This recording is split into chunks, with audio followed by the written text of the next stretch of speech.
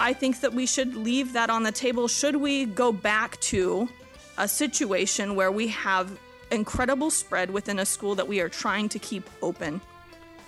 On tonight's KRBD Evening Report, mask mandates are not off the table for Ketchikan schools, but the largest COVID-19 testing program is no more.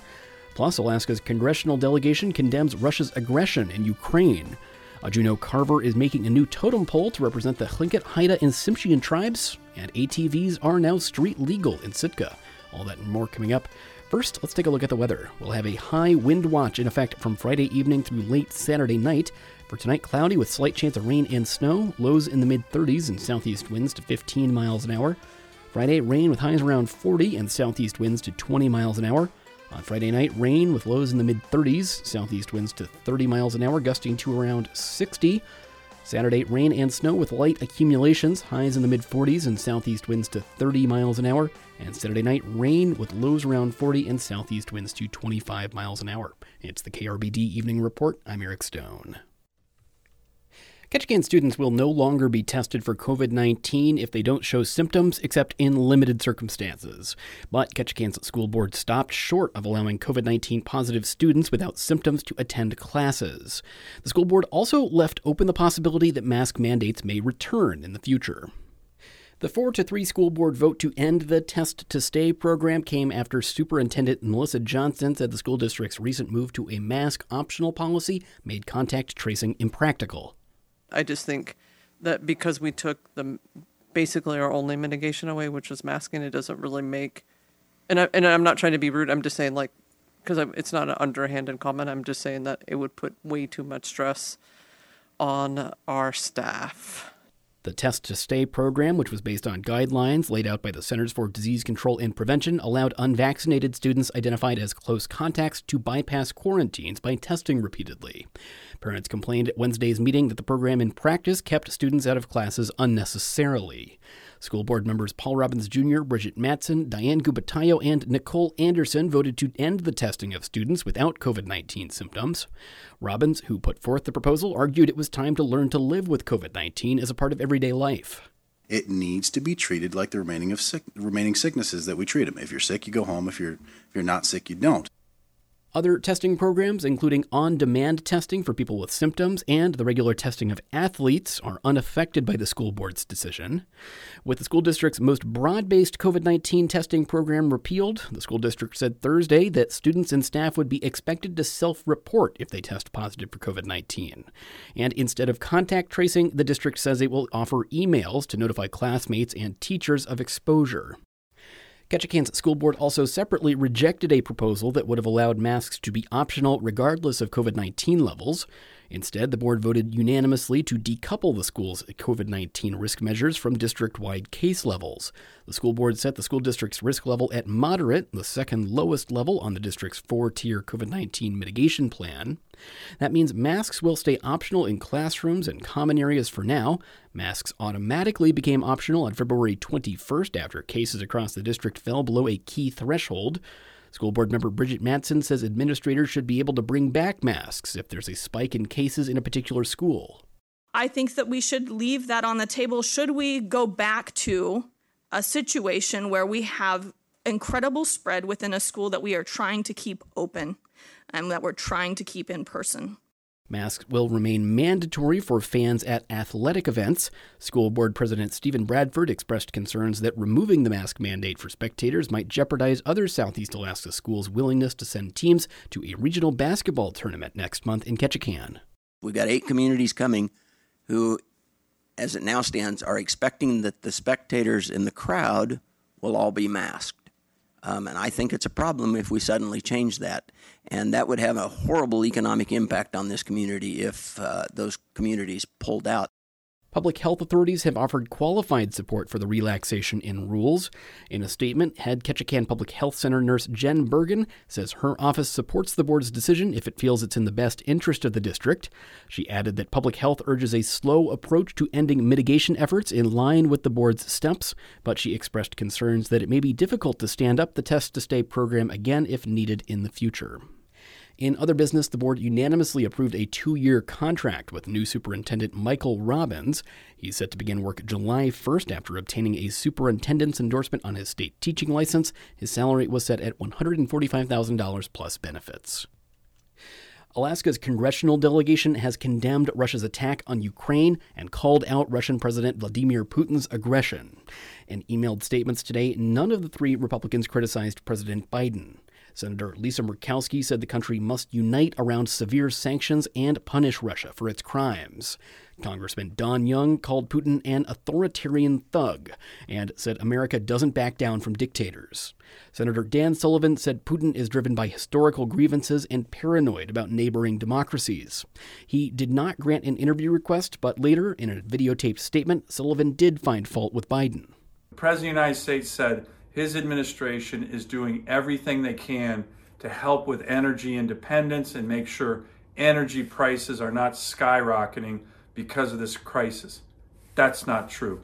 Mr. President, you need to do much more. You need to get your boot off the neck of American energy producers. Sullivan said the administration should proceed with development in the Arctic National Wildlife Refuge and elsewhere. Opponents of drilling in the Arctic Refuge say production would be years away and would not serve to counter the current price spike. Governor Mike Dunleavy, in a message on Twitter this morning, said he differs with President Biden on domestic energy production, but said now's the time for unity against Russia's attack on democracy. In the afternoon, Dunleavy issued a press release saying Alaska's energy resources are an asset to national security. A new totem pole is being carved in Juneau to represent the Tlingit, Haida, and Tsimshian tribes of southeast Alaska. As KTOO's Lindsay Brolini reports, it's different from most totem poles, and it's taking longer than anticipated. TJ Young is chipping away at a massive log. Small, curled wood chips pile up on the floor.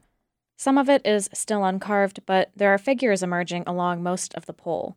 Most totem poles are carved on one side, but this one is two-sided. They're calling it a 3D totem pole, and it's a lot more work. This pole is more than 20 feet tall and almost 4 feet wide at the base.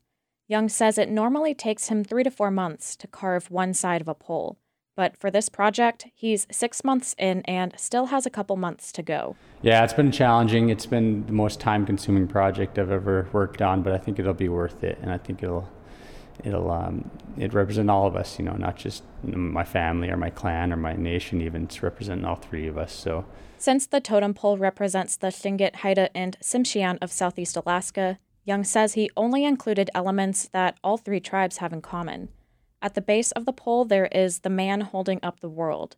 A little further up is the strong man. He's in there ripping a sea lion in half. It's just a little glimpse of the story. It's a long story. There's also salmon, the sun, the moon, the stars. There's an eagle on one side and raven on the other for balance. And on top of the pole, there are 3 figures representing the Tlingit, Haida, and Tsimshian nations. Young is Haida from Heidelberg and has been carving for over 20 years now. He says he and his brother grew up idolizing master carvers like Robert Davidson, Bill Reed, and Jim Hart. He and his brother started carving right around the same time. He got a set of tools. I got jealous, so I got a set of tools. TJ Young's brother Joe Young helped carve this pole, and Greg Frisbee and Andrea Cook will help with the painting. Young says that the process of carving totem poles includes the whole community, especially when he's home in Heidelberg, where the carving shed is like a community center. But it was definitely a spot where people would come in and visit and share stories, even help on the pole. We have some younger kids come in and helping out. And it's the same when they raise totem poles, too. Everyone's holding the rope. You just want to feel like you're part of it, and everybody, it goes up easy if we all help out. Installing this pole will be different because it will be carved on both sides. Young says it'll have to be lowered onto a metal pole at Sealaska Heritage Institute's Arts Campus in Juneau. He's not sure when the totem pole will be unveiled. Right now, he's more focused on getting the pole done before his deadline in mid-May. In Juneau, I'm Lindsay Brolini. All-terrain vehicles are now street legal in Sitka, under strict rules adopted by the Sitka Assembly on February 22nd. The decision comes just 2 months after Sitka opted out of the new state law allowing the change. However, efforts by stakeholders to address some major safety concerns eventually won Assembly approval, as KCAW's Catherine Rose reports. In Alaska, ATVs became street legal on January 1st, but some communities initially opted out of the new regulations. The Alaska Association of Chiefs of Police published a letter in opposition to the new law, citing safety concerns, and Sitka's Police and Fire Commission followed suit and unanimously called for the city to opt out. That was enough for some Assembly members to say no to the new law, with the caveat that they would reconsider Sitka's specific ATV code in the future. The ATV rules the Assembly approved on February 22nd are stricter than the state law that went into effect at the beginning of this year. Drivers and their vehicles must meet more safety requirements, like helmets for everyone, not just passengers, and pass a mandatory police inspection of the vehicle. And they must have both city and state permits first before taking a four-wheeler to the streets.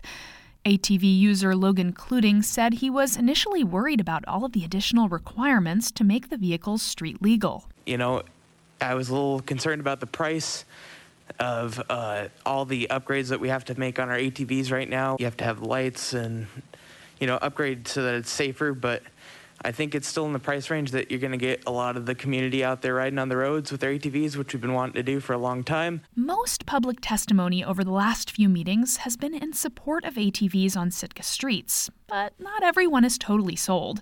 Here's John Dole, who said he wasn't against ATVs on roadways, but was still concerned about noise. They're just simply loud. From 96 to 105 decibels, it's uncomfortable to hear them. Just think about in the future, because I'm sure no one likes loud noise. Assemblymember Tor Christensen, who co-sponsored the ordinance with Dave Miller, said if noise turned out to be a big problem, the Assembly could always revisit the ordinance and make changes. After the Assembly opted out of the state laws, Christensen and Miller hosted a working group in January to craft the code changes. Overall, I think this is a good Sitka solution. And the list was collectively come up with, and it wasn't any one person or one group. It went through police and fire, and I think it's interesting that the initial one was put down. Nobody voted for it on police and fire, and everybody voted for it. So I hope this works out. But the nice thing about things like this is they're comparatively easy to change, and obvious if we need to. Only one Assembly member voted against the ordinance. Kevin Knox had previously voiced concerns about tourists unfamiliar with Sitka operating ATVs on local roads. I'm going to continue working on finding a solution or a fix, because I have a feeling this probably will pass here tonight. But I do still remain very concerned about a commercial operation opening up and having a lot of vehicles running around town that have operators that aren't necessarily the same. They don't have the same level of knowledge and respect and care for our community that I would like to see people have. The code requires no additional certifications to operate an ATV beyond a driver's license. Assemblymember Rebecca Himschutz said there may be a need for a local ATV safety course in Sitka. I hope the people who ride in Sitka are thinking about that and thinking about how to make our community as safe as possible, make our riders safe as possible, and maybe make riding more equitable, because people who don't currently have access might enjoy learning how to ride.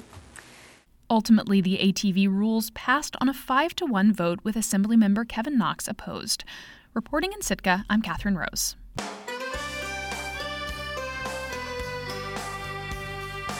That is it for tonight's edition of the KRBD Evening Report. Thanks so much for tuning in. You can get the show as a podcast on your favorite podcast app and on your smart speaker by asking it to play the KRBD Evening Report. We'll be back tomorrow. I'm Eric Stone.